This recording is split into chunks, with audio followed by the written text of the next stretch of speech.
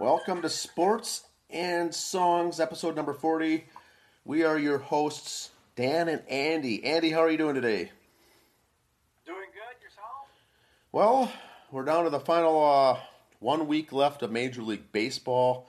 As the viewers and the listeners here can see, little White Sox cap today. They're now second best record in all of American League Baseball and essentially have won the Central League title. Now, this is in no way saying that I'm a fan. I'm just wearing the cap. Is it on the bandwagon over there? No bandwagon, no.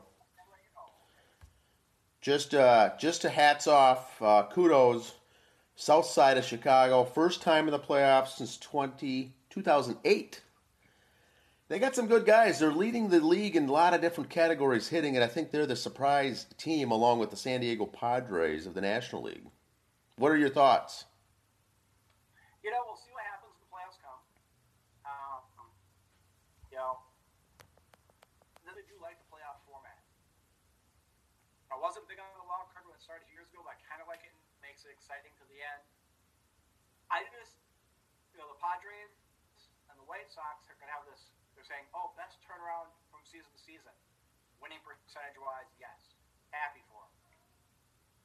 I just hope it's not a flash in the pan and they go back to playing 450 baseball next year.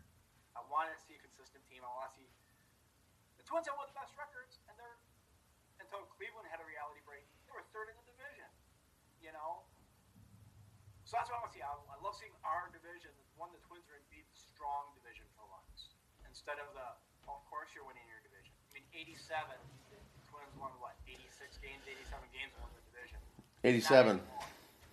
Yeah. Now they're playing 600 ball, and they were third. So it's nice to be in the strong division for once.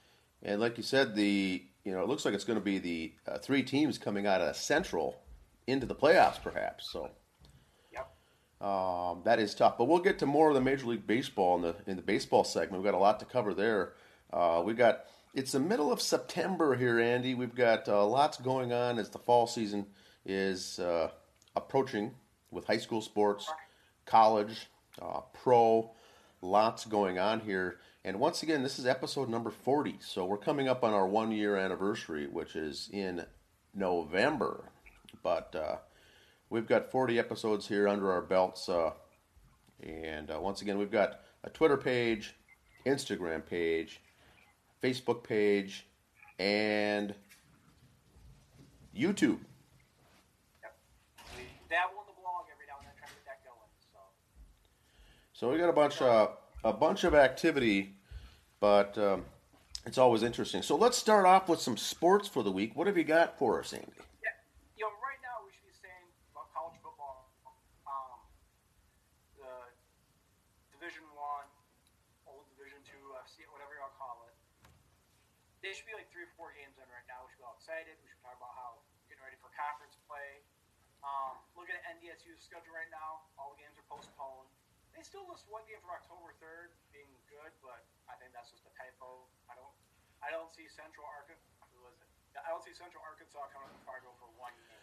Well, you know what that is, Andy. I looked that up. I saw their schedule, and what they're going to do is pushing all the games to the spring, but they're going to keep one game, that one, as a final wrap up to the fall warm up season, practice season. So I think that's what it is because I saw that too and I was unsure why the game's scheduled. But they are selling tickets for the Fargo Dome to go in to watch that game with limited seating, of course. Yep. Here, just this week, the Division I Council approved it. It says they adopted playing and practicing football model for schools. The plan to participate in football in the spring. Members also approved a framework for the Division I football championship. As you know, in FCS, they have a playoff format, kind of like college basketball brackets. They'll be conducting that this year from April 18th through May 15th. And it'll have 16 teams instead of 24. And the framework will follow that way. The championship framework will be approved by the board of directors next week. Beginning September 21st, teams may conduct on-the-field practices. And after December 31st, we'll play games. So they're kind of getting the ball rolling there with them. Like I said, special seating arrangements and stuff will be done. Good luck for teams like NDSU, where you're turning away fans now you got to put a limit on it.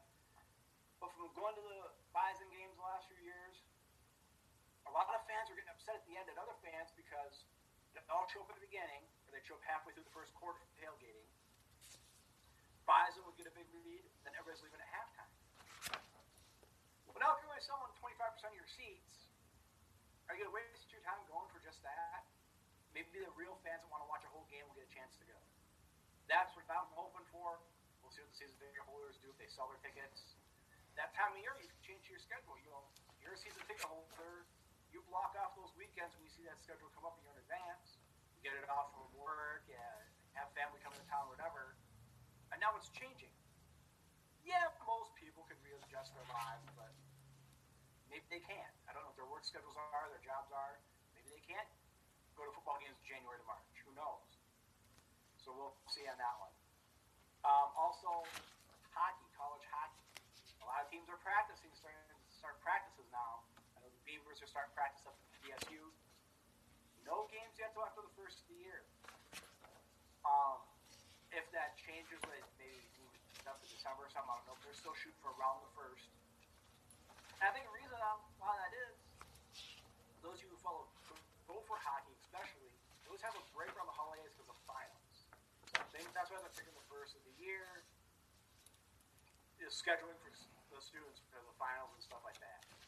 So I doubt December, maybe some practices or exhibition games, but I suspect the season will start first of the year. There is some sports going on high school-wise. Minnesota, not football, sorry.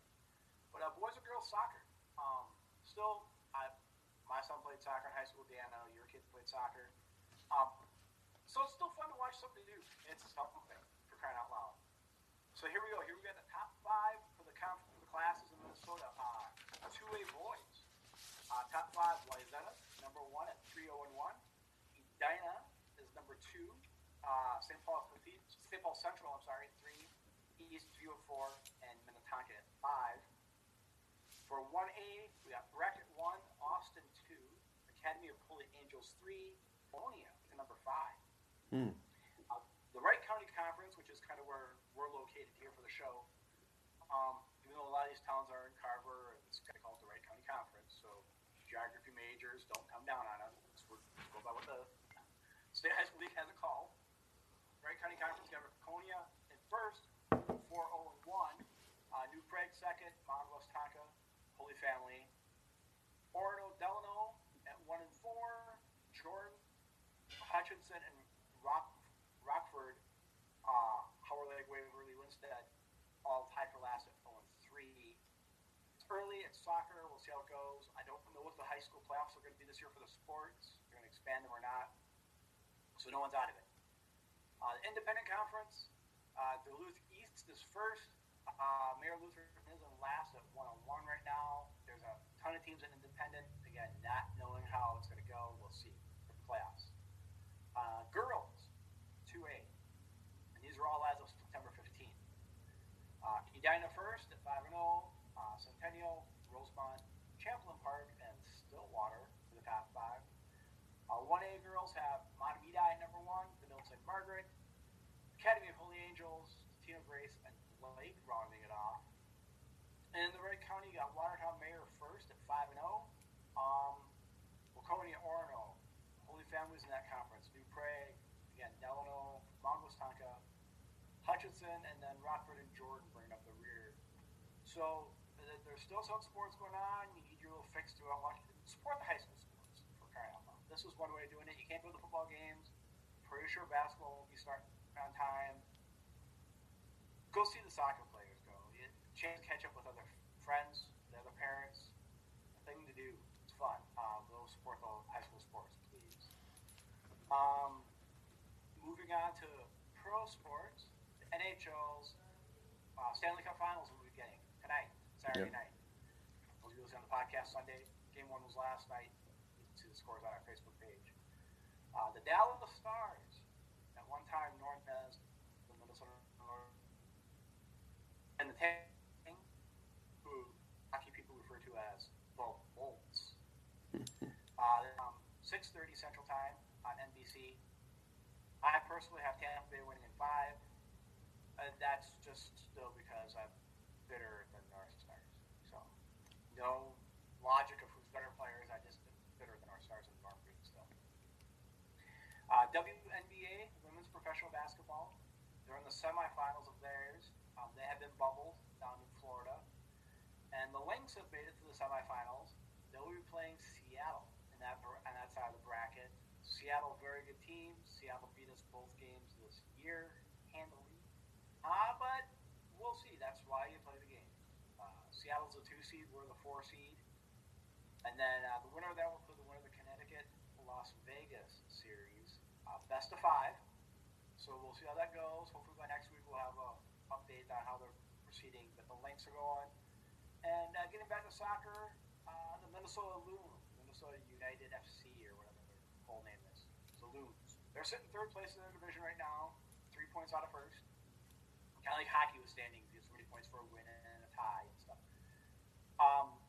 So follow the Loons. They're fun to watch. I think Channel 17, local channel, shows their games every Saturday night or once in a while. You can hear them on local radio here in Minnesota. Fun to follow. Just another team to follow. Kind of get your fix for sports. But that's what I got for the pro sports. I know we're going to talk about baseball later. Did you have anything else on sports, Dan, before we get to the baseball part? Well, I've got high school updates, and it's going to be part of a new segment we're going to be doing here at Sports and Songs. A similar section to like a Where Are They Now, or local athletes, high school, that have gone on to the pros to reach that next level, next caliber of sports. So we're going to be covering some of those. This will also be in our blog, but I've picked 3 for today, Andy. I picked 3, kind of a where are they now, what are they doing, and I'll start off with the first. Joe, Apple Valley High School, went to Duke, played 2 seasons at Duke, wrapped that up, elected to go pro. He's the brother of Tyus Jones out of Apple Valley. Very good. He was the ACC Player of the Year last year and is elected to go pro. He's expected to be a first-round pick, and the draft is next month.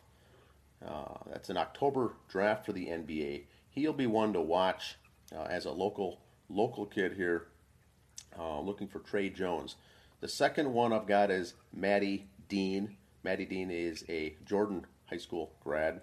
Went on to play basketball 4 seasons at Drake, and she is now in her 2nd season playing in the Cyprus European Professional Basketball team there. And she was named the Player of the Year, the Import Player of the Year last year in her league. So she's pro, kind of in a European league there, but was played the first team all-import player. And what they call there is, I think the import there is just the outsiders coming in and playing in that European league. She was not only on the first team, but was actually awarded the Player of the Year. She was 3rd in scoring, actually, as well. She's still keeping her hopes alive and coming over here and playing in the WNBA. And the final one I've got here is, if you remember the name, Logan Shore, Coon Rapids high school baseball pitcher from Coon Rapids, graduated in 2013. He went on to pitch for the Florida Gators for 3 seasons in D1, went to, I think, one of the College World Series, maybe even 2 appearances there, but he was drafted 2nd round by the Oakland A's in 2016. Played a couple years in the minors with them, traded to Detroit Tigers, and was slated, I think, to be in AAA this season. There was no minor league baseball, but he was invited to camp, big league camp, working his way up. And if you look on the Detroit Tigers taxi squad right now, basically the taxi squad, he is listed, has not made his Major League Baseball debut, but is at that next step, just waiting. There's only a week left of the season. They may make the playoffs, but if someone gets injured or hurt on the pitching staff, he's just a call away. So look for him to possibly come up, and that his name is Logan Shore. Those are the 3 that I've got for this week. I'll cover some other ones in the upcoming weeks, but in the meantime, we'll be able to check out the blog on our page. You mentioned the one gal player. story about Becky Hammond. She's an assistant right now in San Antonio. She has a chance to go. It's a head coaching job, a couple of spots opening up. Anyway, she played college, played WNBA, very, very good player. But she also played for WNBA. Now sees a lot of girls play in Europe. She played on the Russian team. Well, living in both countries, she had dual citizenship. She played in Russia, had Russian citizenship also. When the Olympics came along, though, she did not make Team USA. So she played for Team Russia because she had citizenship there. A lot of American players held that against her. She's like, my dream was to play in the Olympics. I live in this country half the time. It's kind of a second home. So it's not like I just picked a team to play on. So if she doesn't, like the gal you mentioned, Maddie, very well in citizenship, why in the Olympics coming up too? If she's being an International Player of the Year, that'd be an end, kind of keeping the year open for the Olympics too, if not here in the WNBA. Very good, interesting stuff. But there's a lot of, Minnesota is such a hotbed for sports athletes to come out of this state, and a lot of us seem to lose track. It's not in the newspapers that much, but we'll try to keep that alive. Some of the local kids here with Minnesota connections, either growing up in Minnesota or playing college in Minnesota, and things like that. So we'll cover that in the future as well. But that's all I've got for sports this week. All right.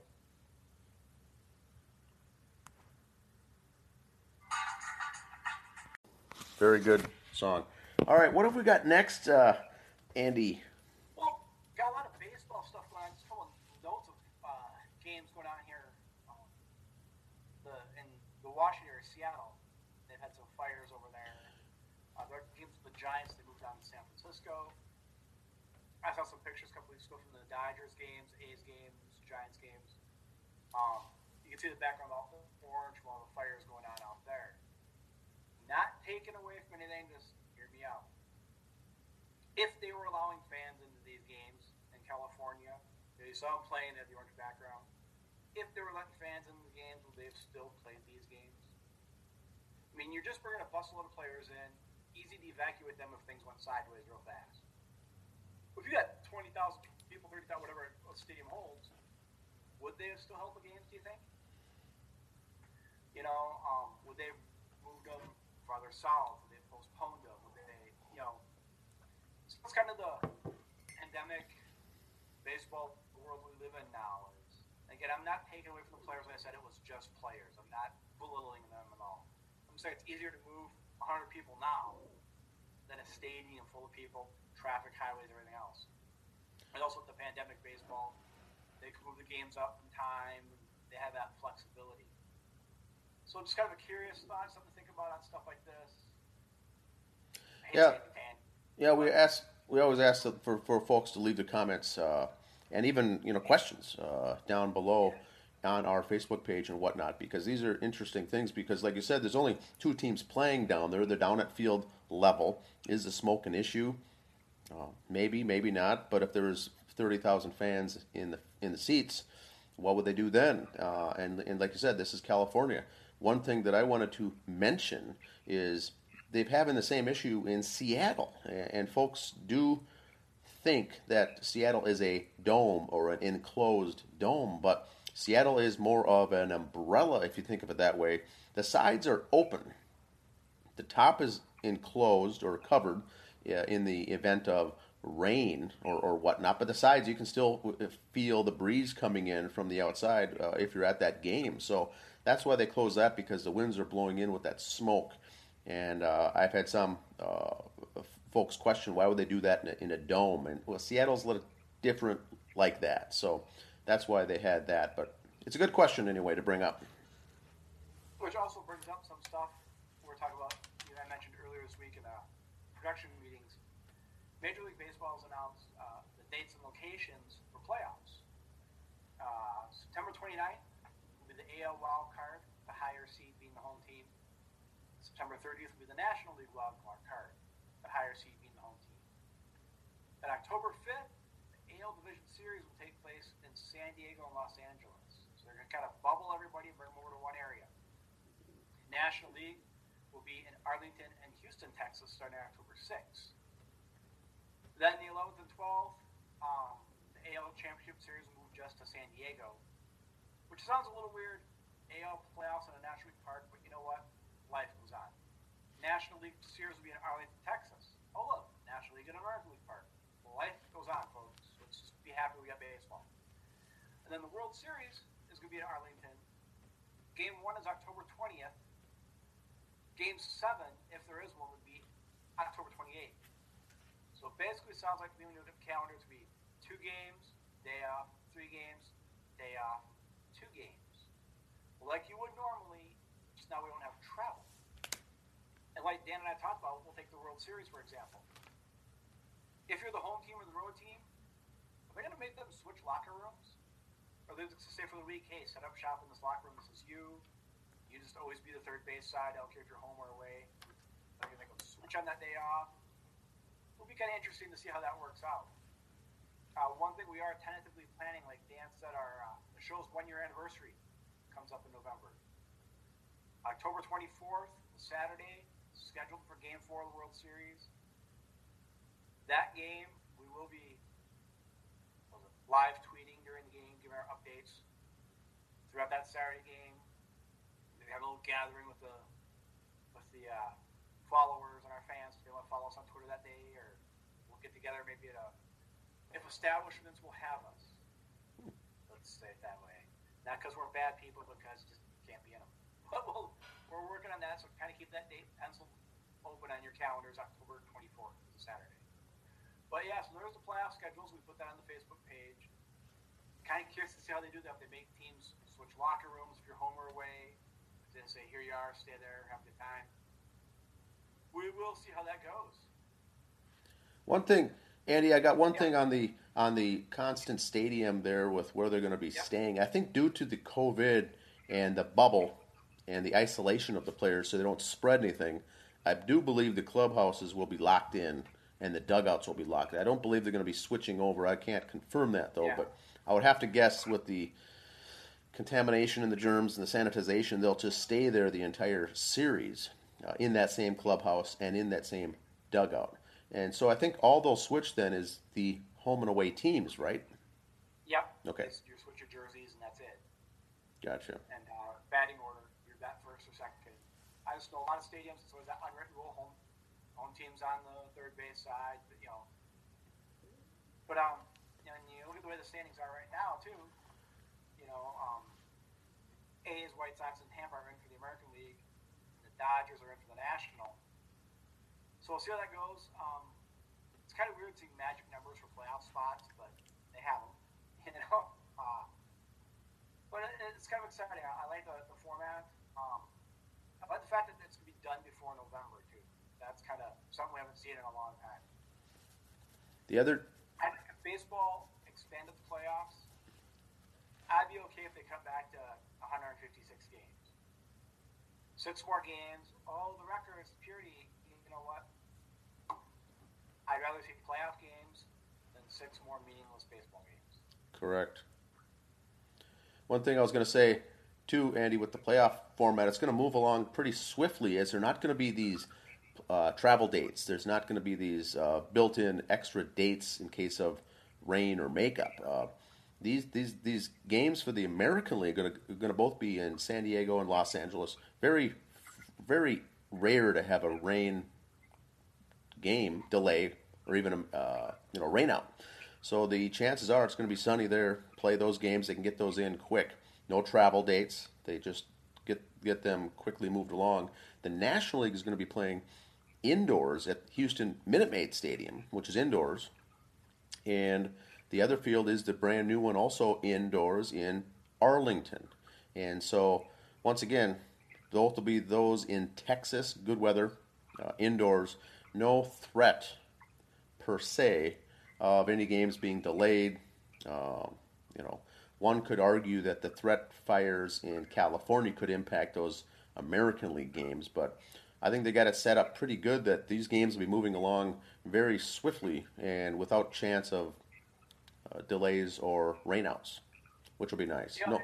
No cold games either, except for that first round. There's no cold. We've got some teams here that could be playing at home with the Chicago Cubs, New York Yankees, Minnesota Twins. There could be some colder games, but That's only that first round. After that, they move to those bubble sites.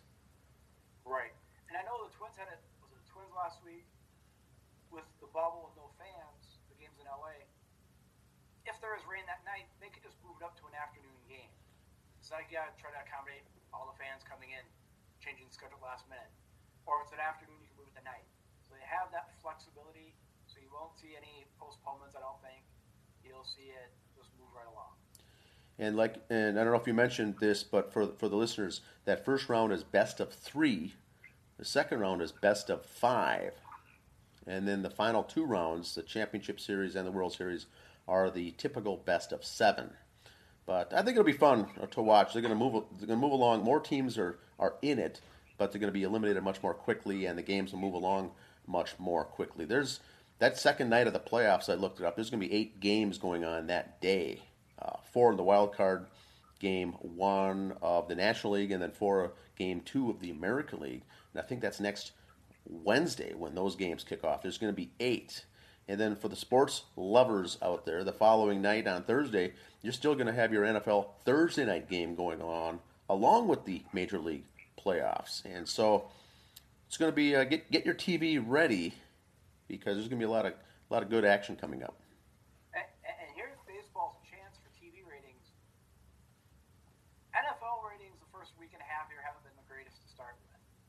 Baseball could show that they got some decent teams in the playoffs and can take a little bit of that NFL audience for a couple more weeks. Get some fans back into baseball. Hopefully we'll see some good ratings, which will say, hey, baseball, let's have more playoffs like this. Hopefully they'll see that. Now, Andy, I've got the divisional brackets up there on the screen, and you had made the prediction when the season started that we might see 1 or 2 teams with under 500 record making the postseason. And so far, you are on track there. Looks like Cincinnati may make it in the National League, and Houston Astros in the American League. That would put us at 2 teams in the postseason with a losing record. So that's very, very likely here in this case. Yeah, we'll see how that works out. And that's not taking away from the teams. I'm just saying, you had 60 games. You're putting in 8 people. Someone's going to be below 500. Correct. And so we're entering the final week here of Major League Baseball regular season. And we'll see what's going to go on here. This next week should be exciting. Yep. One more baseball thing I got. Albert Pujols. He's at a point of career. He's passing people in the top 5, top 10 for lists all the time. Albert Pujols isn't really a great interview. And when I say that, it's because you don't see him giving a lot of interviews, which is good for him because every time Albert Pujols makes history, someone else does too. There he is last night getting number 661. When he hit number 660, tying Willie Mays for 5th, was also the same day Alec Mills of the Cubs had a no-hitter. May 4th, 2018, Pujols recorded his 3,000th career hit in a game in Seattle. Same day, Dodgers, led by Walker Buehler, threw a combined no-hitter against the Padres. Pujols came close again, overlapping a no-hitter in 2020, when he recorded his 2088th career RBI, passing A-Rod for second on the list. But that was the day after that when the White Sox player Lucas Giolito hit his no-hitter earlier this season. So, Pujols, luckily for him, like I said, not a big guy for interviews. I still like Albert Pujols, don't get me wrong. God bless him for the contract he backed into with the Angels, though, because they were paying him for what he did in St. Louis. St. Louis got a steal on his career for that money. Well overpaid, but in all sports, you get paid for what you did, not what you're doing. Pujols is a prime example of that. Not saying he doesn't deserve his records. Pujols, great player. First ballot Hall of Famer when it comes to man. So, but, he won't go unanimous because, heaven forbid, someone won't vote him in just to be a jerk. But Pujols will go in first ballot when that day comes. Hats off to him, great career. I don't know what he's going to do post-baseball. He's still healthy enough where he's playing. He's DHing a lot. So he might have a couple more years in him. But I don't see Albert going to the media side at all, doing play-by-play or studio work. I don't see that at all. But again, I never saw Frank Thomas doing it either, and he's having a very good career at MLB Network. He's a good watch, very smart man on that. He's got his commercials, so never thought I'd see Frank Thomas doing that. Here he is doing it too. So, but we'll see. That's you got any more baseball stuff there, Dan? No, nothing else on my side. All right. Next, we'll go into this week in sports history and music. Hey, here we go. I got lots of stuff for birthdays in history this week, sir. So bear with me here as we go. Starting with September 14th, 1968. A little bit before our time. Tigers' Denny McLain gets his 30th victory of the season. Ended up 31-6. A feat accomplished by only 11 players in the 20th century. Steve Carlton won 27 games in 72, and Bob Welch with the A's got 27 wins in 90. And no one's come close to that since. Denny McLain's success in baseball stood marked by a contrast to his personal life, when he was associated with organized crime and was eventually convicted of charges of embezzling, which he served time in prison. As you know, with Pete Rose, Major League Baseball frowns on federal crimes. So that's that. But a little side note on Denny McLain, talking about local stuff. 1963, he did play for Class A Duluth Superior. So he's one of us, as WCCO would say. Oh, really? Okay. I didn't know that. Denny McLain's career in the minors, he was elevated through real quickly. He did have a cup of coffee here in Duluth Superior, so he is one of us, as WCCO would say. 1991, San Diego State, freshman running back Marshall Falk rushes for an NCAA record 386 yards and scores 7 touchdowns as the Aztecs beat Pacific 55-34. In 1994, Major League Baseball owners vote to cancel the remainder of the 94 season as well as the World Series. Only the second time in history over a labor dispute with the Players Association. I cried that day. I cried good tears that day. 1996, New York Mets Todd Hundley sets a record 41 home runs by a catcher in a season. Birthdays, 1957, Tim Wallach, third baseman for the Expos, who I thought was a very good third baseman. Kind of like Herbeck with first baseman, though. Wallach just was the third baseman at the wrong time. You had Boggs over there at third base. You had Ripken moved to third. Wallach just was wrong place, wrong time for having a decent career. No, Hall of Fame, no. Decent career, yes. All-Star, yes. 1968, Ginger Nielsen, American tennis star, was born in St. Cloud, Minnesota. Another local gal. September 15th, some history stuff. 1946, the Dodgers beat the Cubs 2-0 in 5 innings. Game being canceled because of gnats. 1952, the Braves played their last games in Boston Braves Field before they moved to Milwaukee. Then later on, as those of you who watch the TV show Happy Days know, it was sad when the Milwaukee Braves moved to Atlanta. Howard Cunningham cried big tears that day. 1979, Boston Red Sox Bob Watson is the first to hit for the cycle in both the American League and the National League. He did that when he was with the Astros too, so that's a stat you don't see very often.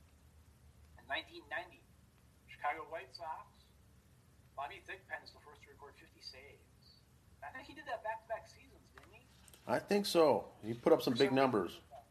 Save machine there for a while.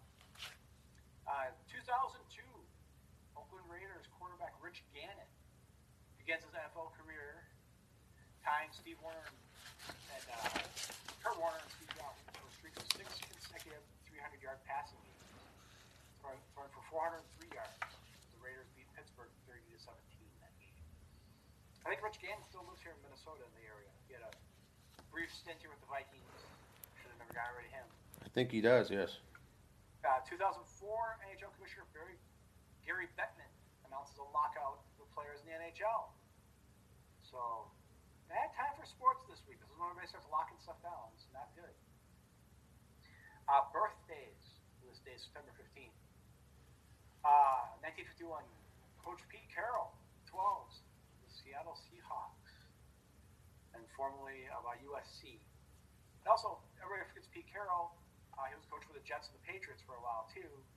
I think he was an assistant here in Minnesota at one time. I think so. So, happy birthday to Coach Carroll. 1961, Dan Marino, football player for the Dolphins. Birthday. September 16th, 1937. Washington Redskins NFL franchise played their first game in Washington at Griffith Stadium, where they defeated the New York Giants in the opener 13-3. 1953, the American League approves the St. Louis Rams' move to become the Baltimore Orioles. And in 1988, Cincinnati Reds pitcher Tom Browning pitches a perfect game to beat the Dodgers 1-0. 1993,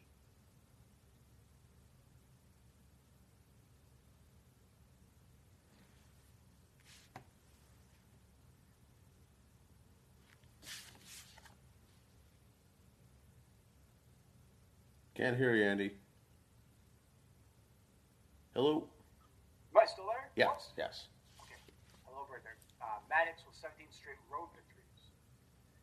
2012, more NHL locks out its players again.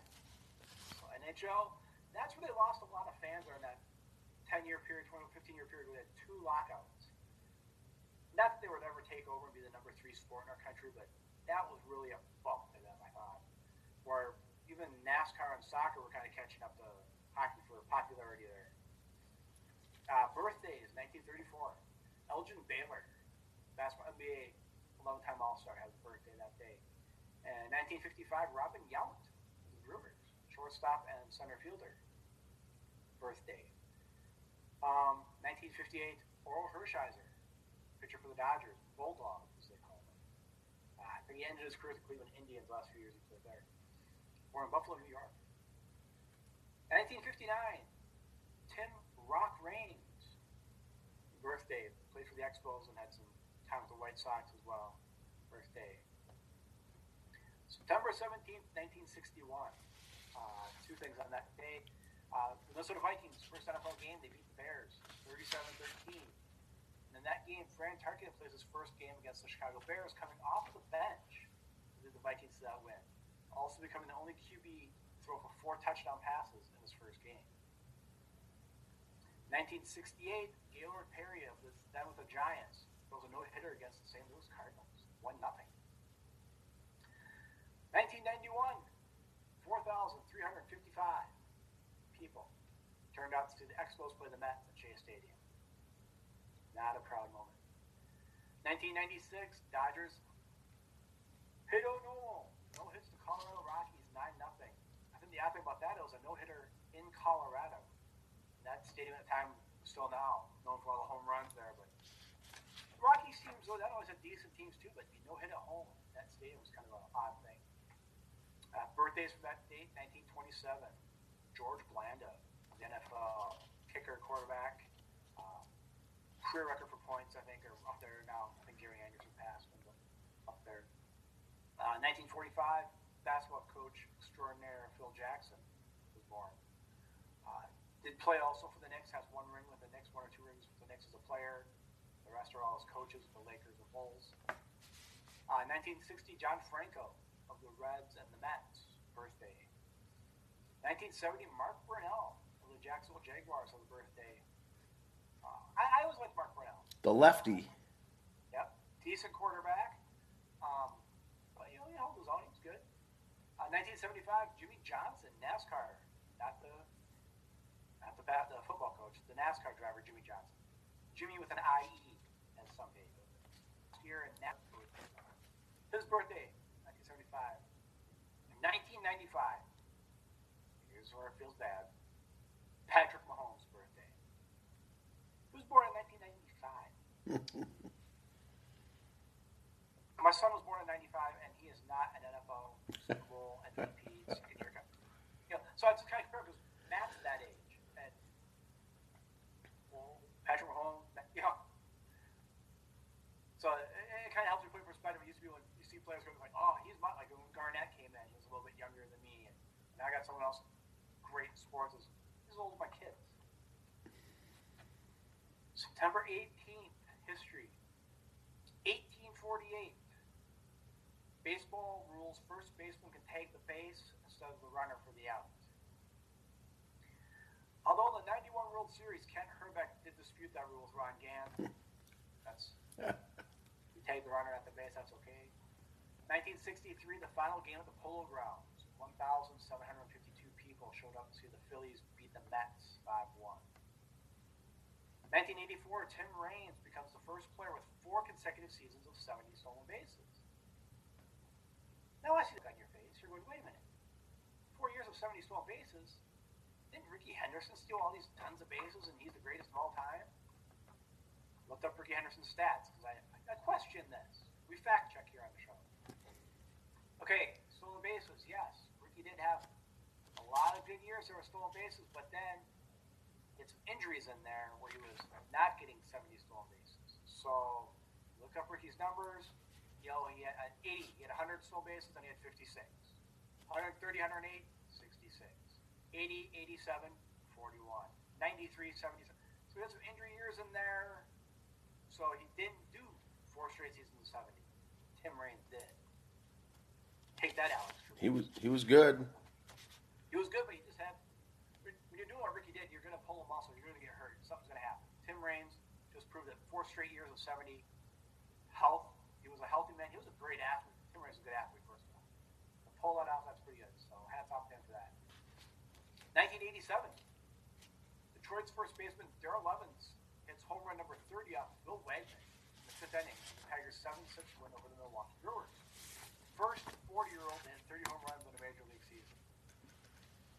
Birthdays on this day, 1933, Scotty Bowman, NHL player and coach for the Canadiens, and a lot of people probably remember him as a coach for the Red Wings during their run. A hockey coach there. 1952, Rick Pitino, daddy to Richard Pitino, Gophers coach, his birthday. 1955, Billy Sims, football running back, a Hall of Famer from University of Oklahoma, Pro Bowler, played for the Lions. I was always fighting with Billy Sims. I always thought Billy Sims was a great running back. He retires, they draft Barry Sanders, and then give him Billy Sims' number right away. It's like, so that number 20 was just a great number for the Lions for 3 years later. 1968, as we talked about earlier, Denny McClain got his 31st win on this date. And same date, Mickey Mantle hit home run number 535. 1973, the National League refused to allow the San Diego Padres to move to Washington, D.C. back then. 1988, and I vaguely remember watching this because of the time delay in Seoul, Korea, but during the Olympics, American diver Greg Louganis hit the back of his head on the diving board. Yes. Remember that. Qualified for the final, in which he won the following day. So, no, I remember watching that very scary moment. You know, he goes in, stitched him up. You know, everything else went back and still won the event. Year 2000, Ken Griffey Jr. pinch hits for his 400th home run. First major leaguer to reach that mark as a pinch hitter. Birthday is 1926, Duke Snider. American Baseball Hall of Famer, 8-time All-Star, World Series of 55 and 59 with the Dodgers. I was born in L.A. Duke Snider, I read his book, Duke Flatbush, years ago. Very, very interesting book. Good player, one of the few Dodger players I like, Duke Snider. In 1943, one of the many Cincinnati Reds I don't like, Joe Morgan was born. Second baseman for the Reds, and right after he was in the Hall of Fame, had a cup of coffee, ESPN as a broadcaster. 1962, also a member of the Nasty Boys of the Reds, Randy Myers, born this day, 1962, in Vancouver, Washington. September 20th, rounding it off here, 1931, Major League Baseball, Lou Gehrig's 4 RBIs break his old mark of the RBI record of 175 and grew to 185 RBIs that year. Still a season record today. 1969, Pittsburgh Pirates Bob Moose. No hits to Mets, 4-0. Lots of Mets bad news this week, if you notice. 1980, George Brett goes 0 for 4, dropping his average below 400 and then stayed below for the rest of the season at that point. 1987, Sweetness. Walter Payton scores his NFL record 107th rushing touchdown. The Bears 23 win over Tampa Bay. In 2013, Alex Rodriguez sets the new Major League record with 24 Grand Slam home runs for the New York Yankees. Birthdays for this day, September 20th. 1917 Red Auerbach, Boston Celtics fame, born. 1951 Guy Lafleur, which is not spelled that way. That's the only French I know is Guy Lafleur. He was born, I played right wing for the Montreal and for the Rangers. He was born in Quebec. That's what I got for the sports segment of history and birthdays, which leads and segues into the music part. I like the nice smooth segues we have here. September 14th, as you heard earlier, 1974, Eric Clapton's "I Shot the Sheriff," song originally done by Bob Marley, hits number 1 on the Hot 100. It's the only number 1 Clapton ever had as a solo artist or with his bands, Cream, Yardbirds, or Derek the Dominos. Again, fact checking. Tears in Heaven only hit number 2 in 1992. Lay Down Sally hit number 3 in 1978. So, I Shot the Sheriff was the only number 1 for Clapton. I didn't know that. Yeah, I would have thought some of those Creams or he would have one of the band songs when they number 1 for a week. But nope, that's it. 2004, Megadeth returned after a 2-year hiatus with The System Has Failed. This was originally intended to be a solo album for the band's founder, Dave Mustaine. But due to contractual obligations owed to his publishing company, it had to be billed as a Megadeth album. 1985. The TV series Golden Girls debuts on NBC. The theme song, "Thank You for Being a Friend," written by Andrew Gold, but sang by a jingle singer named Cynthia Fee. Gold's version reached in 1978, was number 25 in the U.S. 1977, Cheryl Lynn appears on The Gong Show, where she wows the judges with her version of "You Are So Beautiful." This earns her a deal with CBS Records, which issues "Got to Be Real" on her first single. The disco track is her only hit in the top 100, but she became a regular on the R&B charts. The Gong Show, for those of you who don't know, who aren't old like us, was a variety show back in the day. Celebrities would watch, people would come out to their talents. If they didn't like you, they gonged you and you left. If they liked you, you went on to win, da-da-da-da. If you can look up the old Gong Show, Chuck Barris, was that the host's name? I'm not sure the name. Anyway, they did a movie on his career. He was kind of a goof. But the Gong Show, lots of those bits on there weren't that good. That was part of the show. That was part of the fun of it. So, look that up. 1947. Birthday. One of my heroes as a kid growing up, John Bowser Bauman of Sha-Na-Na. Was born in Brooklyn, New York. John Bauman went on to host. In the 90s, I believe they tried to redo Hollywood Square's match game shows, and he was a host of one of those. John Bauman. He was also in the movie Grease, the one band that plays at the high school. You see John Bowser Bauman and a lot of the guys from Sha-Na-Na. Oh, really? September 15th, 1965. Ford offers factory-installed 8-track players in its Mustang, Thunderbird, and Lincoln models. This marks the first time 8-track players are widely available, so you can only get these tapes in auto parts stores or Ford dealers. The players have a tendency to chew up tapes, leading to 8-track roadkills as drivers would throw the tangled tapes out their windows. 1998. Marilyn Manson releases their third album, Mechanical Animals. Target, Walmart, and other retailers refuse to stock it because of the cover, which depicts the group's frontman in a naked female form. 1982, at the Los Angeles Forum, Queen played their last American concert with Freddie Mercury. Michael Jackson joins the band backstage before the show. On Queen's other tours with Mercury, they always skip the United States after that. So I don't know if it was something Michael said when he was backstage and he didn't want to come back. I don't know. 1945, Lee Dorman, the bass guitarist for Iron Butterfly, is born in St. Louis, Missouri. September 16th, 2006, 65-year-old Bob Dylan becomes the oldest person to top Billboard's albums charts at number 1 with his album Modern Times. And birthdays on that day, 1963, Richard Marx. That's a birthday. I was kind of a big closet Richard Marx fan in the 80s.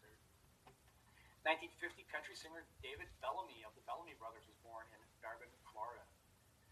1925, bluesman B.B. King was born, Riley B. King, in Mississippi. September 17th, 1982, Pink Floyd's double album The Wall makes its big screen and feature-length musical debut. 1967, appearing on The Ed Sullivan Show, the Doors are asked to change their line, "Girl, you couldn't get much higher," and their hit "Light My Fire," with "Girl, we can't get much better." Lead singer Jim Morrison agreed to do this. Then sings the offended line anyway, arguing the host and earning a lifetime ban from the show. Now I know on that show the Stones had to change the lyrics to the song also, and they did it reluctantly. Mick did it, but it was that beginning of the whole controversial lyrics, can't show Elvis shaking his hips on TV sort of thing. And now you watch the 6 o'clock news, what do you see? 1967, Keith Moon of The Who rigs his bass drum to explode at the end of My Generation during the group's appearance on the Smothers Brothers Comedy Hour. But he didn't realize the stage crew had already set up the charge. The resulting explosion cut Moon's leg, singes Pete Townshend's hair, and startles fellow guests Betty Davis and Mickey Rooney. Ah yes, TV back in the 60s. 1991. Instead of releasing their double album, which they decided would be too expensive for fans, Guns N' Roses issued both Use Your Illusion 1 and 2 as separate albums the same day. Birthdays on that day in 1970, Vin Rock of Naughty by Nature is born. Vincent Brown in East Orange, New Jersey. And 1923, musician Hank Williams was born. Hareen King Williams in Mount Olive, Butler County, Alabama. September 18th, 1983, Kiss make their first public appearance without their trademark makeup. They show up on MTV to promote their album and single "Lick It Up." I know on the video part of this later we're going to have a copy of that in there, and we'll plug that in. You have that ready now, Dan, or you're going to play it at the end? Well, I've got it right here. I'm hoping the fans, the listeners can see this. It's very interesting. Well, let's play that. It goes 7 minutes long, but what it does is... What's that? Can you add any volume on it? Oh yeah, here we go. Let's see.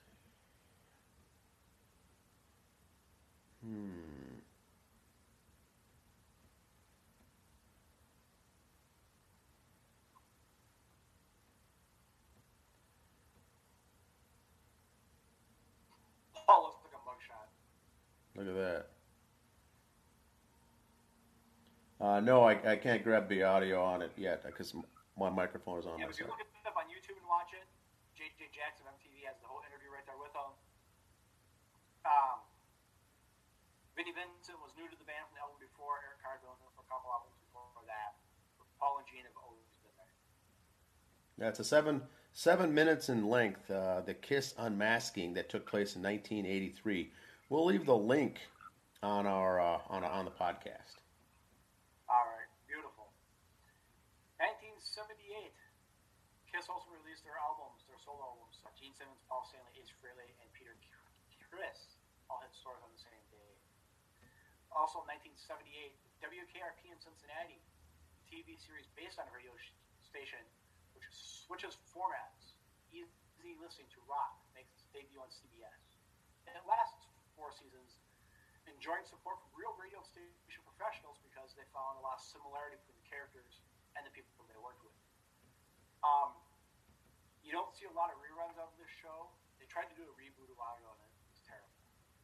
The reason you don't see a lot of reboots of this show is because all the artists whose songs were played want royalties, because it wasn't in contracts back then. So if you were to rerun this show, you have to pay all these singers royalties all the time. There's no way of getting around that, so they just haven't redone the show, which is really sad. That's that. Birthdays on this day, 19 band Belle Biv DeVoe. born in the Rockford neighborhood in Boston, I Massachusetts. thought it was the Buccaneers running back. Oh no, the other Ricky Bell. Bell Biv DeVoe.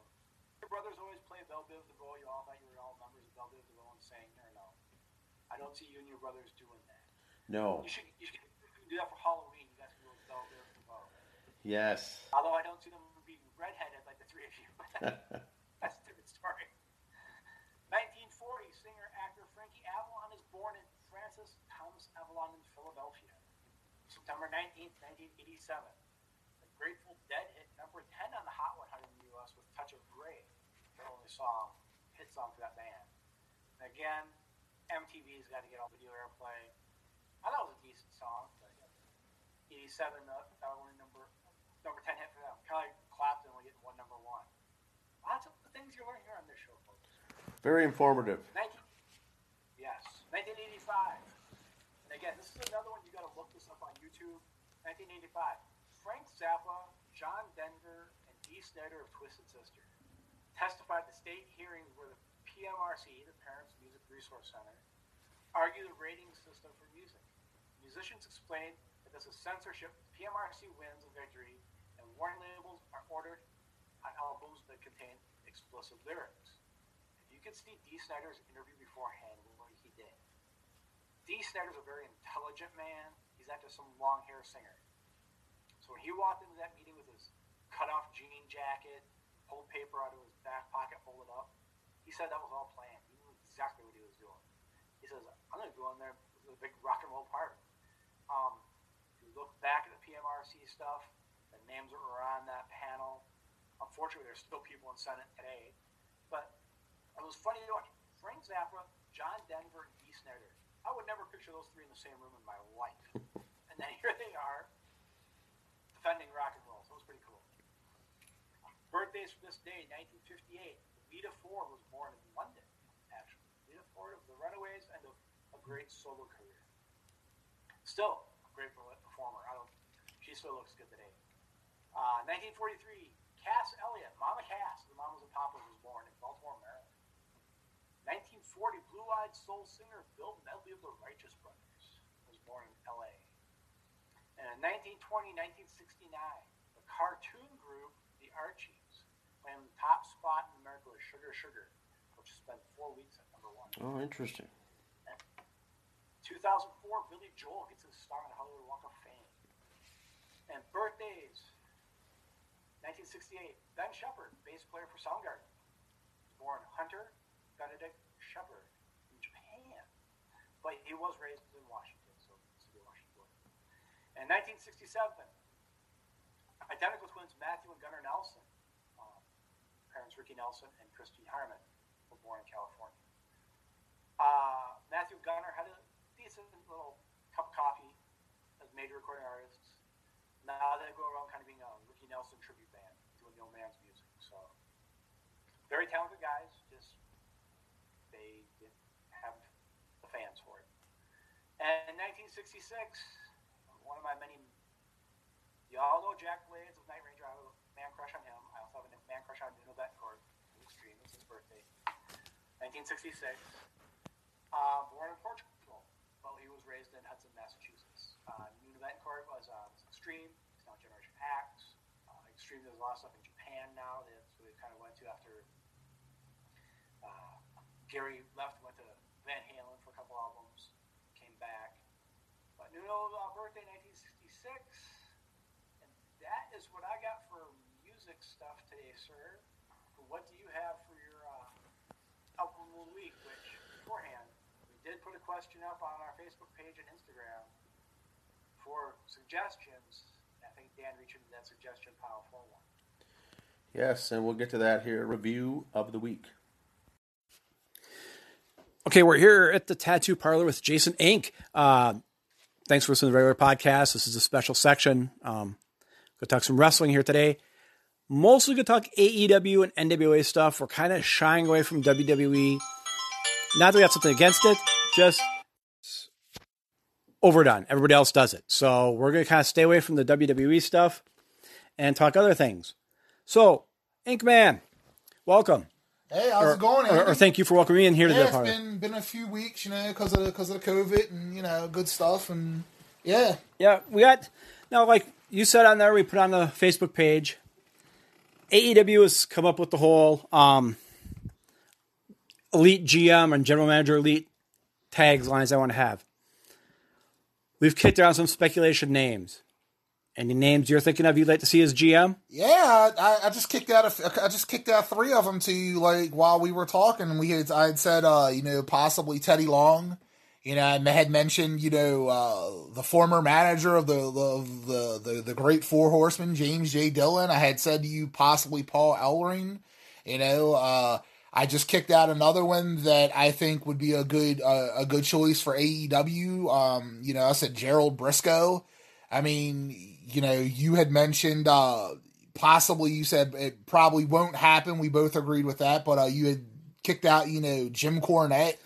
Yeah, I mean, there's a lot of great names out there. There's a ton of choices. I mean, I'd like to hear from the fans, what they think, as far as GMs go. Throw some names out there. Yeah, we talked about Cornette. Cornette said on his own podcast, he doesn't like the Young Bucks net, as he refers to it, the flippity flop style. He doesn't like the Fat Hots go out, high spot all the matches. That's not a Cornette thing. But Cornette tried it when he was in WWE, when they tried to bring back the NWA title stuff back in the 80s, 90s there. They kind of gave him 15 minutes a week to do his thing. Would the Bucks give Cornette 20 minutes a week to do his, if he was going to bring in Smoky Mountain Wrestling or another brand of wrestling and say, hey, here's Cornette's 20 minutes? I think respectively they would, but I think a lot of it, I think they would have to come to an agreement and, agree that, they can't be taking cheap shots at each other, on the show, for personal reasons. I think, if they came together and they made a business decision, for what's right for business, yeah, I think Cornette could come in and do a lot of good. I mean, you got guys like Tully Blanchard and Arn Anderson now that are over there. And I mean, them guys weren't flippity flop guys. And, no matter what their personal opinions are, they've stuck them to the side and, they're helping out a lot of the younger talent. I mean, Arn Anderson, obviously, he was an agent for WWE for a while and he didn't agree with a lot of the stuff that WWE was doing. And he said, oh, this is what I do differently. But he put his feelings to the side and he did what he had to do to help out the younger generation. Agree. Now, when we said Cornette was in WWE, that kind of brings us to our next point. AEW has had Thunder Rosa, the NWA Women's Champion, on there 3 weeks now. As we talked about, James Storm is rumored to be signing there. But now, before you say James Storm is leaving NWA, he does have it in his contract, like it says in the article, he is allowed to freelance, go other places. A lot of the Eddie Kingston left NWA, has signed with AEW. Ricky Starks. There's been some other names, if not are rumored of coming over. If you talked about an article earlier, Moxley against Nick Aldis. There was questions on the internet, people asking about that match. Like we've kind of speculated before, if NWA and AEW merge, what about Billy Corgan, president of NWA, being the general manager? Yeah, I mean Billy Corgan again. I mean he's got his opinions as well. I think that it would be good for business. I think he would put his feelings to the side, and I think whoever he doesn't agree with or agrees with or whatever, I think if the business decision was right, I think he would be all in for it. Because I think it could only help AEW if those two didn't merge. WWE has their 3 shows. They got Raw, SmackDown, NXT. AEW is going up against NXT. I think AEW can go Monday or Friday nights and hold their own ratings-wise. With that said, if NWA comes in, could that be like their other brand where they have a different night and every now and then they wrestle each other? Could that be a possibility? Well, I think, what a lot of people don't realize, and again, because it's on YouTube and it's not on television right now, people will tend to forget AEW's already got another program. They've got Dark. I mean, and I haven't tuned into an episode of Dark, but I have followed the cards. They preview the cards on Facebook, and I've seen a lot of indie guys come through that I've never heard of. I mean, that's an opportunity for a lot of the NWA guys to showcase as well. I mean, you know, before Brian Pillman Jr. debuted on Dynamite, he had tagged with a few times. He had tagged on Dark with a couple of the guys, and, you know, showcased his talent, and now he is being showcased on AEW Dynamite. And, you know, again, I think Dark is a good chance for people to come in and showcase what they got. Exactly. AEW Dark, it's on their YouTube channel for AEW. Also, after their programs, Tony Schiavone has an interview bit on there. It's pretty cool. Interactive with the fans online. You got the Be the Elite YouTube channel. So AEW is out there in other formats. I think AEW, when it comes to their programs, I think they're playing it just right. I think they're playing their cards just the way they should. They're not trying too hard, and they're putting just enough out there to where they're not losing the fans' interest. I mean, we had talked about it earlier. You said, you know, that Dynamite, even though Dynamite's 2 hours, that it doesn't feel like a full 2 hours. But you look at the quality of matches that they're putting on. I mean, you go back and, I mean, okay, yeah, it was the opening match of Dynamite, but that match with the Revival against Luchasaurus, and man, dude, that I could go back and watch that match over and over again. Jungle Boy and Luchasaurus against FTR, yeah, very good match. I mean, I almost felt like I was watching Arn Anderson, Tully Blanchard reincarnated. Right, again, some big guy and some high flyer, you know, tag teaming up, almost in a way, an old Scott Hall, Kurt Hennig type tag team with the big guy and the high flyer guy. Well, and the thing is like, you know, the tag teams over in the way I look at tag teams over in AEW, they're not your average tag teams. A lot of, you know, you got a guy like Luchasaurus, or like we were talking about Brian Cage, or even like Lance Archer. Okay, you look at them guys, they're not your average big guys. They're not your average Tugboat or Earthquake. You know, right. These guys are doing flying ponchas and, you know, stuff that you're like, man, the average big guy back in the 90s shouldn't have been able to do. Right. A lot of mid-carders and smaller guys didn't do. No. I mean, the athleticism of these guys is a completely different product than the way WWE would have presented them. Right. Let me back up a little bit here on what I said. When I said Luchasaurus and Jungle Boy and compared them to Scott Hall and Kurt Hennig, I'm not saying their styles are the same. I'm saying how you had the smaller drop kick. Kurt Hennig back in the day, was considered a high flyer for that genre. Right. And Scott Hall was a big man for that generation, that genre. Not saying those two teams are the same, but just you always saw tag teams like the high flyers, Brunzell and Gagne, two little guys, or two big guys at the Road Warriors. Luchasaurus and Jungle Boy are one of those, you get one of each. So right. It's a nice mix. That's what I was comparing Scott Hall and Kurt Hennig to, one of each. Oh, no, now, absolutely. Of course, Kurt Hennig went to WWE, was introduced to steroids, became a big guy. Another story for another day. Now, with that said, I think AEW, with all their different formats they have, you know, they got Taz has Brian Cage and Ricky Starks. Big Ricky Starks fan I am. We've talked about him on the show in the past. Ricky Starks, I don't think has what it takes to be the guy or upper tier. Ricky Starks would be a great mid-card guy. You and I talked, well, Seth Rollins is a little guy, but Seth Rollins had the personality and the character. Ricky Starks needs to work on that. Can Ricky Starks be the champ? Yes, maybe in 5 years. Not in the near future. So he's a guy to watch for. Is there any other young guys like a Ricky Starks that you could see in 5-6 years could be the guy? One guy that comes to mind, I wouldn't say 5 or 6 years. I say give it maybe another 2. But because I mean, he's already been wrestling for, I don't know, he's already been wrestling for probably 6 years now. Because I mean, he was in ROH. But another person I can see up and coming, and to me, a lot of people say different, but in my opinion, he reminds me of a very young Barry Windham, and that's Adam Page. I think if Adam Page, and I've seen Page cut a promo, he's pretty good, but I think if he, once he breaks his silence, I think Adam Page is going to be one of your major breakout stars. I just see it in him. A lot of people right now maybe have a different opinion because he's kind of quiet. He hasn't found that niche, but I disagree. I think give it another maybe 1 to 2 years, and I think he's going to be. I think he's going to be a major star. He reminds me a lot of Barry Windham.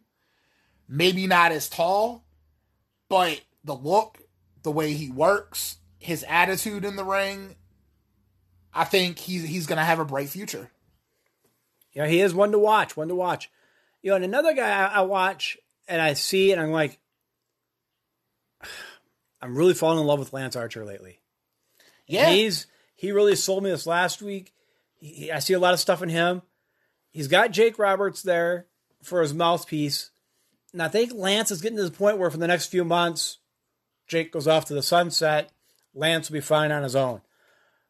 I see part of the deal they made was, you know, Lance Archer and Jake teamed up with Taz and his stable. I see those forces combining, maybe Jake stepping off or Taz stepping off and just one manager for the three. Because that three as a stable would be scary. Lance Archer, Brian Cage, and Ricky Starks, that would be a stable. Yeah, you know, Lance Archer and Cage would make a great tag team. You know, I don't want to put Brian Cage under the bus, but I would say that probably Lance Archer would probably carry that team. Right. But then again, do you put them together as a stable? You know, maybe, you know, one thing I could see happening, and you could definitely see the tension there. Do you, like you said, do you put Jake the Snake to the side, but maybe turn Lance Archer babyface? Right. Because you could see where there could be tension between Archer and Cage to make for a pretty good match. You know, again, you know, I mixed emotions about Brian Cage tagging with Archer because I think, again, not putting Cage under the bus, but I think Archer would outshine Cage. See, and what I think AEW's got to bring back for a stable, and you look back to the old WWF days, where you had the Heenan family, or you had the Jimmy Hart and his group. Jimmy Hart may have had this tag team here. He had the Hart Foundation, and he had Adrian Adonis, but you never saw them mix. No. So that's what I'm saying. If Taz brought, or Jake Roberts, whoever sticks around, you bring Brian Cage and Ricky Starks out as a tag team once. Then later, kind of like what Tully's doing with Shawn Spears and FTR. Yep. You're not mixing them. You keep them separate, but they're all yours still. Yep. That's the type of stables I want to see come back. I don't want to see this whole NWO, DX, all this where all of them have to be together helping each other all the time. A manager can manage 4 or 5 different people and not have them be sticking their nose in everybody else's business. And I think that's what AEW is doing smart with their factions. Yes, they have multiple factions and, you know, in some ways maybe too many, but at the same time, they're not really a faction as they are so much a stable because of the fact you don't see them all together. You know, you see them individually and they're showcased individually where you take like, again, not to bring WWE up, but you take like a group like the Hurt Business, they're always together. Right. They always got to be with each other. And I think, you know, I think that's not good. Right. And, you know, they got to keep them separate. Like Santana and Ortiz were doing their bit against the Best Friends tag team, but you didn't see Jake Hager and Sammy Guevara and Chris Jericho sticking their nose in. That's what I liked, because if it was, you know, WWF, you would have saw them all interfering. Now, with that said, of course, Orange Cassidy interfered at the end of that match. But that's part of the bit with those three. With Best Friends and Orange Cassidy, how Cassie's always there. The other two come in. Well, and the thing is, you got to remember, just like, you know, like you were saying about Blanchard and FTR and Shawn Spears, same concept with Best Friends. Like, yes, the three of them are acquainted, and you know that they're a trio, but Orange Cassidy's doing his bit. Best Friends are, Trent and them are doing their bit, And I think the reason it worked with Orange Cassidy coming out of the car the way it did, because you never expected it. There was so much going on, you didn't know what was going to happen. To me, I expected to see Jericho or Hager come out. You didn't expect to see nobody come to the aid of like best friends, Right? And that's why it worked. And that's how I said it. That's how it works. That's how I like that.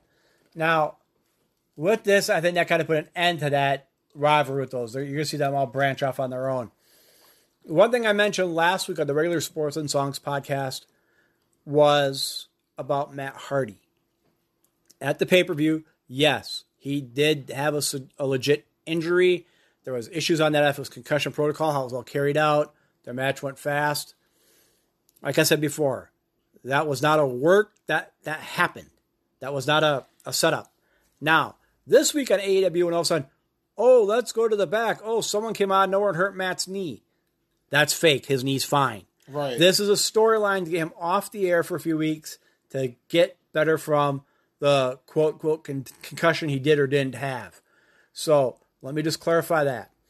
The pay-per-view match with Sammy Guevara, Matt Hardy was legitimately injured.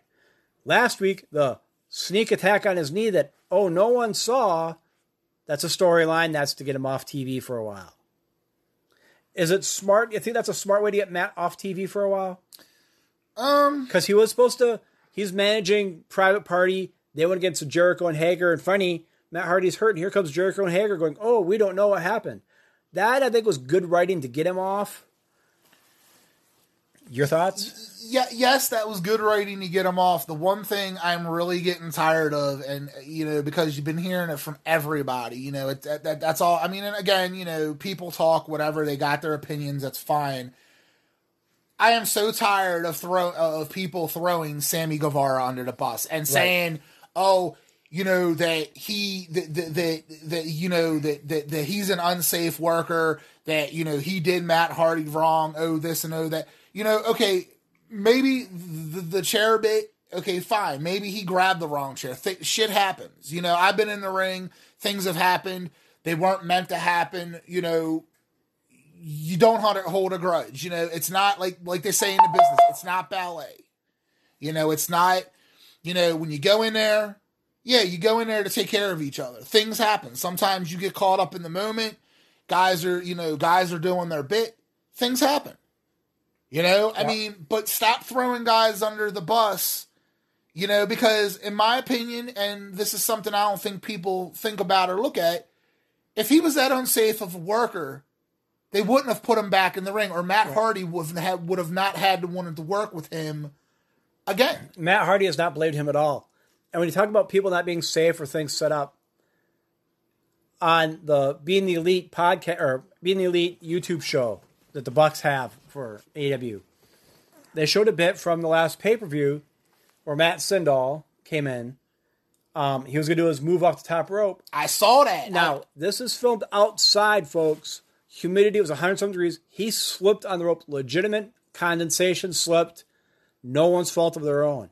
But in the humor end of it, of watching Being the Elite on YouTube, the Bucks edited in something where they had some guy went out and they showed like he was putting water or Vaseline on the turnbuckle before the match.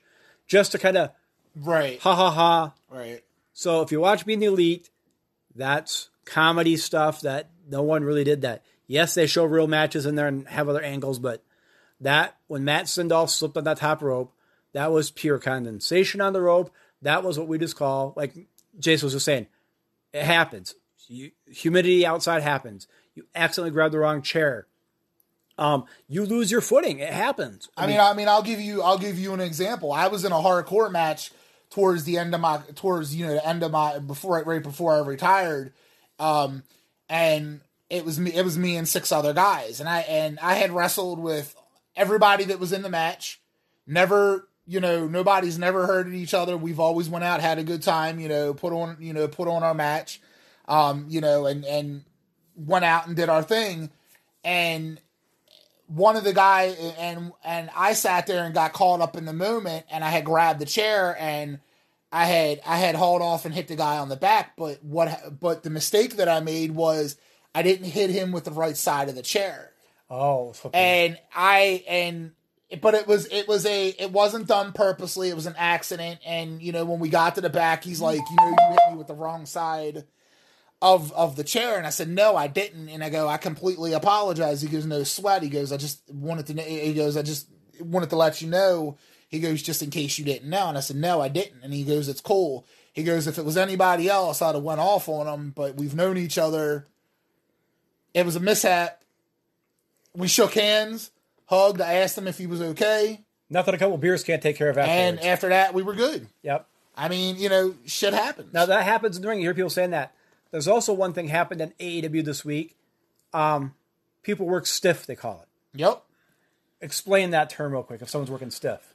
Stiff just means that they're really throwing it in. Sometimes, a guy wants something to look good, so they throw that extra oomph into it, to make it look good. And sometimes they hit you a lot harder than they're supposed to. And so I've heard some old school wrestlers say they want you to work stiff because they want it to sell for a big match. I have a best friend of mine that I wrestled with in the business, and we wrestled probably like a good straight 4 or 5 months, and he was pretty green when he got into the business. And the first time we wrestled, the finish was called, for the knucks. He said, the gimmick was, the finish was, I pulled the knucks out, sucker punch him, 1, 2, 3, whatever. That was the finish. And I said to him before the match, I said, how hard do you want me to go with the brass knucks? And he said, go as hard as you want. And I didn't intentionally do it. I went stiff because that's what he wanted me to do. And I worked snug, I worked stiff. And I accidentally wound up bruising his jaw. Yep. And afterwards, he goes, dude, you bruised my jaw. I go, I didn't intentionally do it. He goes, no sweat. He goes, I told you to go stiff. And I said, well, I'm really, again, I apologize for it. It wasn't intentional. He goes, no. He goes, I told you to go stiff. He goes, I would do it again for you. Right.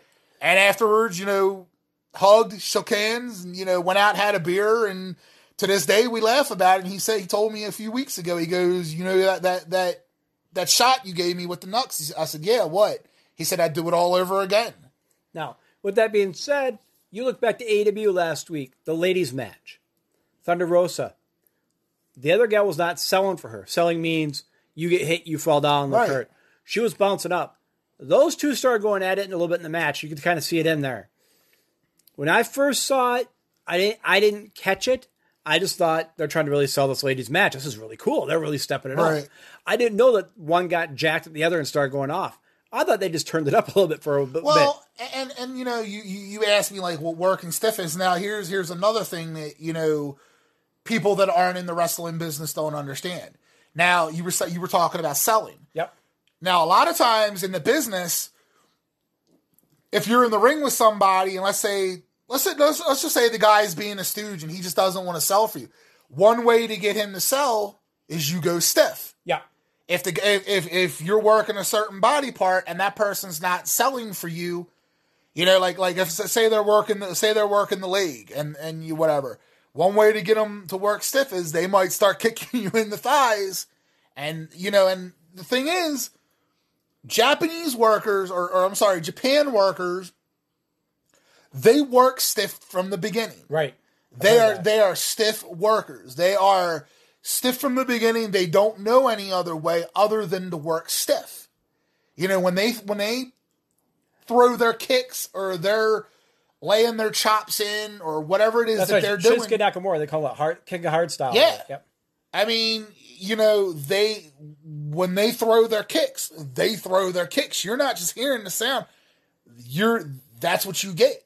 You're not hearing my hand slap my side. You're hearing my boot hit your shoulder. I mean, I've seen a guy get chopped so hard in the ring from taking chops, his chest bled.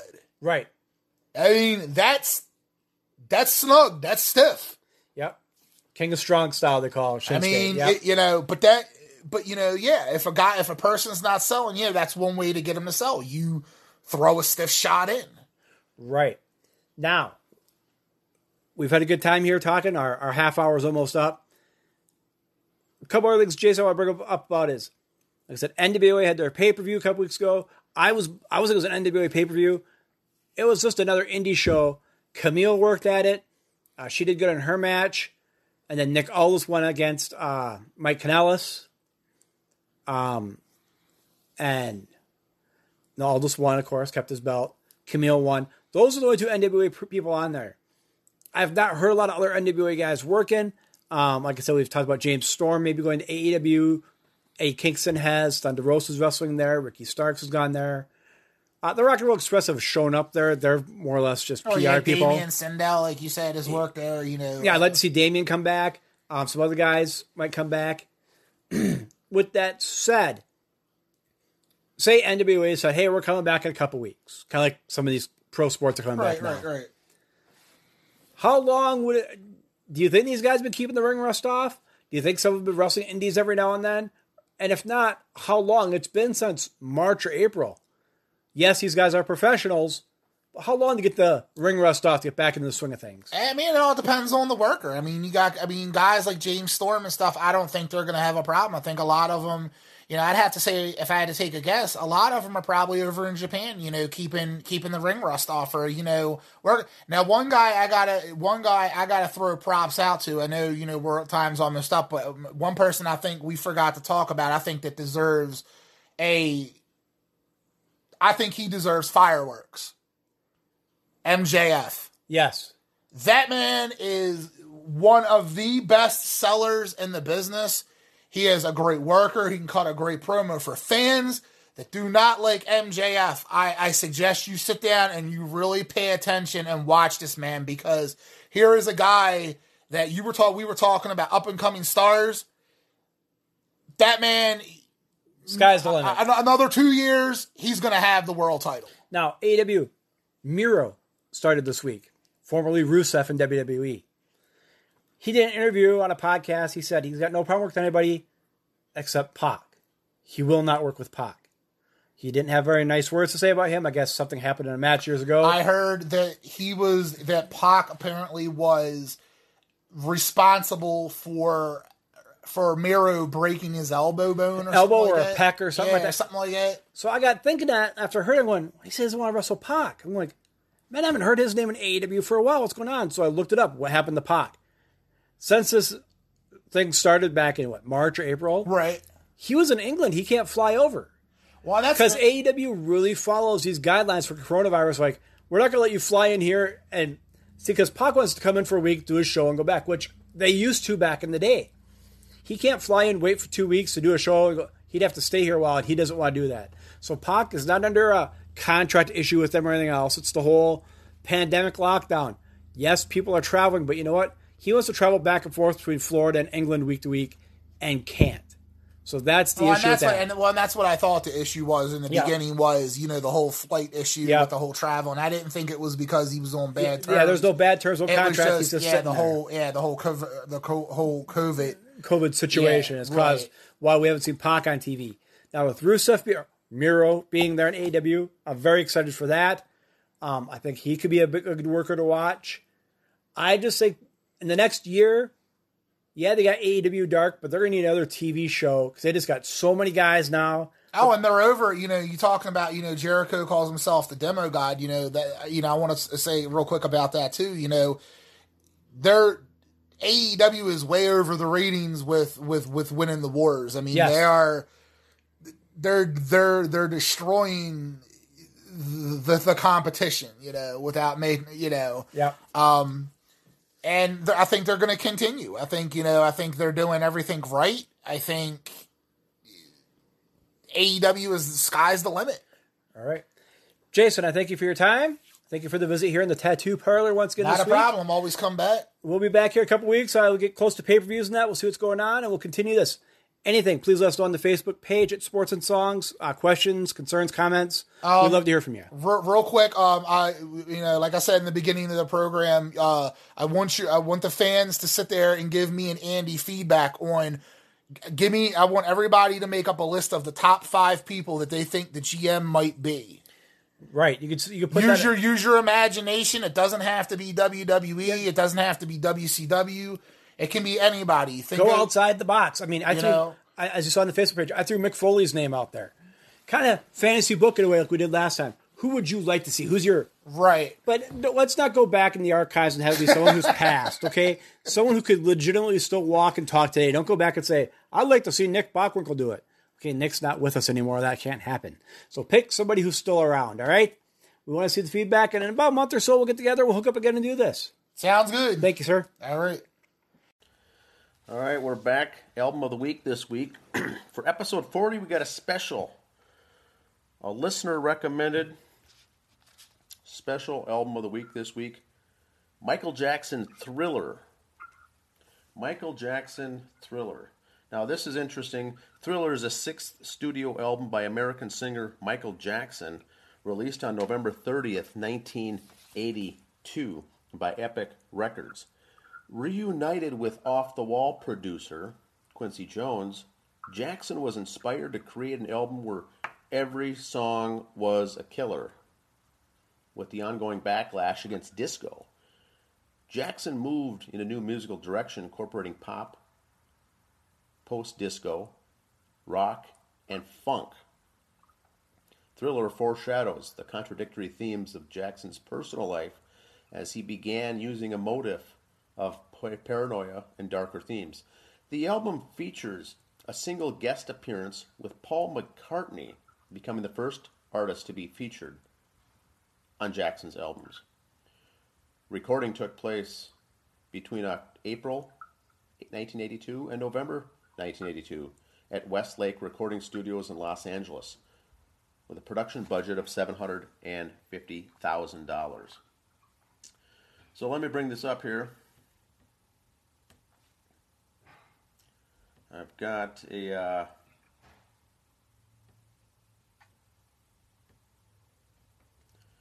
little album cover here. Michael Jackson Thriller. Thriller became Jackson's first number one album on the Billboard Top LPs and Top Tapes chart, where it spent a record 37 weeks at number one. So imagine this, Andy. We got 37 weeks at number one. And from this went from February 26th of 83 to April 14th of 84. The album was released in 1982. So it spends 37 weeks at number one.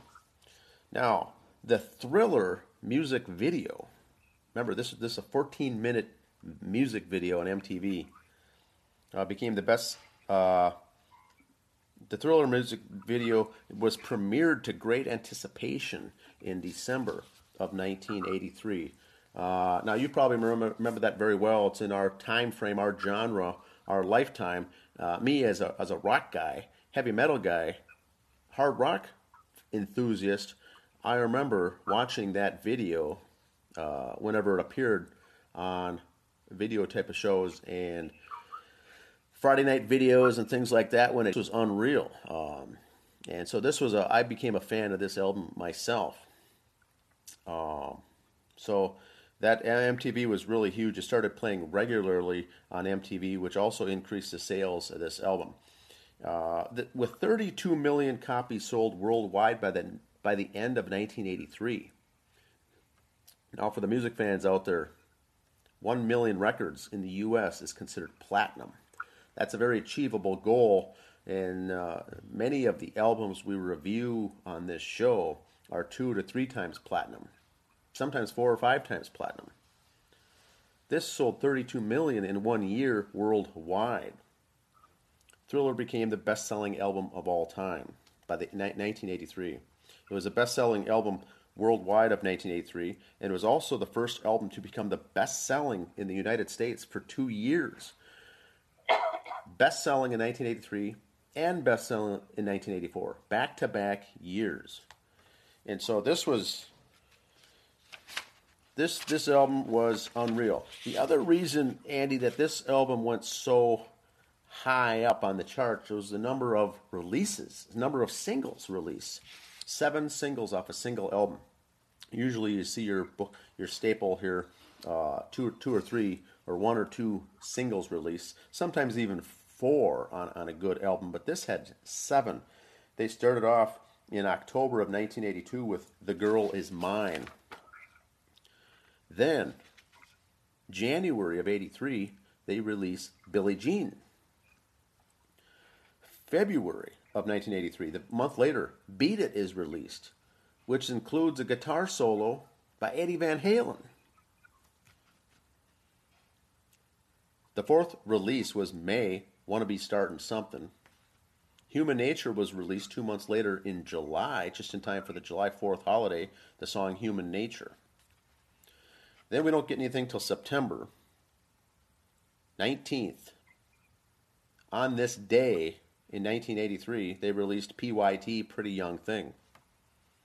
And then finally, the last single, in fact, the most popular song with the music video was Thriller, wasn't released, that song, on November 2nd of 1983.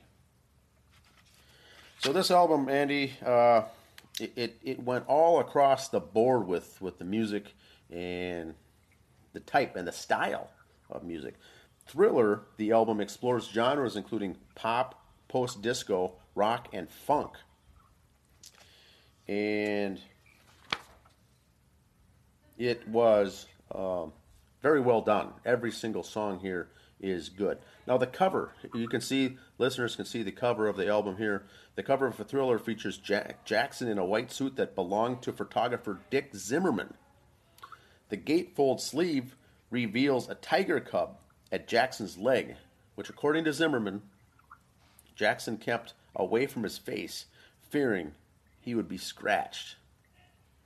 Another picture from the shoot with Jackson embracing the cub was used for the 2001 special edition of Thriller.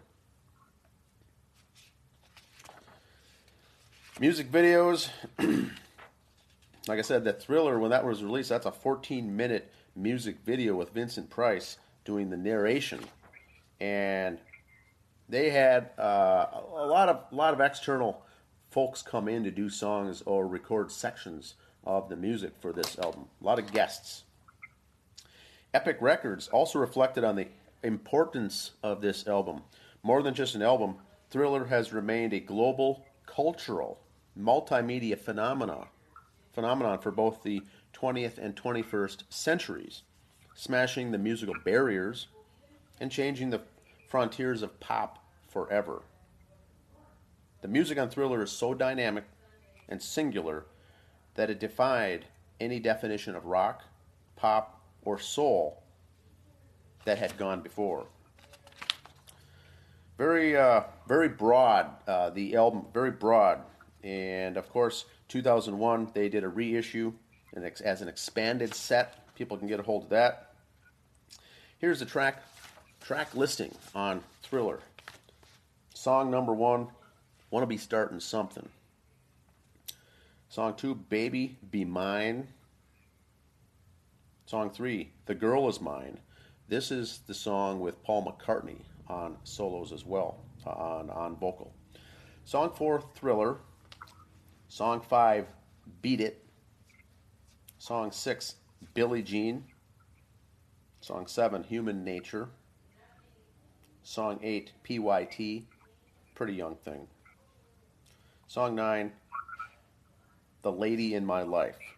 Total running track, 42 minutes, 19 seconds.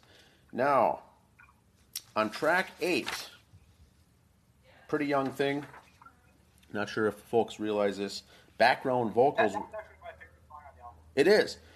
Background vocals by Janet Jackson and LaToya Jackson on that song. Song track number 8. They are on background vocals.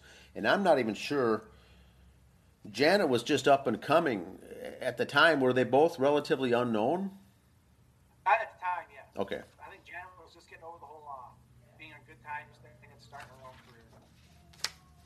And Eddie Van Halen, of course, does the guitar solo on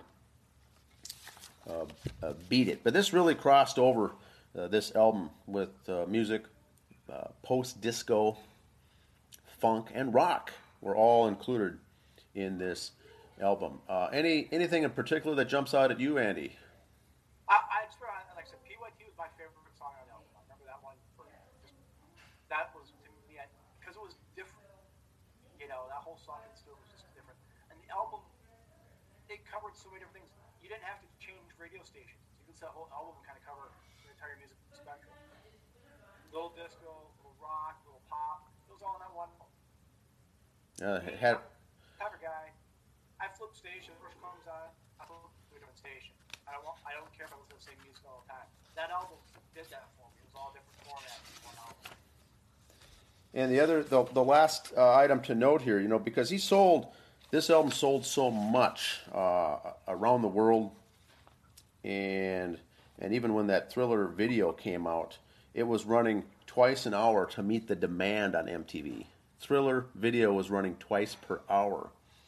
And it's 15-minute videos. That's 30 minutes of your 1 hour right there was that song. And then after Jackson's death in June of 2009, Thriller actually set additional records. It sold more than 100,000 copies. Just in the week after this, and that's considered gold status right there.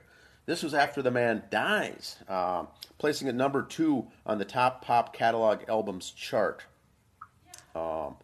So this is one of the most listened to albums and songs in music history. But thank you for you still do, and thanks once again. We're looking for recommendations on the show and suggestions for album reviews. So for episode 40 here on Sports and Songs, we're doing Michael Jackson, Thriller. Yeah, we've had a few more suggestions come up, so you might see those in the future. But yeah, don't be afraid to drop other albums down there. Try to stick to the rock genre, but this was a little outside our realm, but still we liked it. So keep giving them out. We're not afraid to broaden our horizons, if you will. But yeah, that was on there. The other thing I'm going to mention is concerts. On local radio station here, a lot of bands are doing virtual online concerts now. Free, folks. You got to pay for them. You got to sign up for it.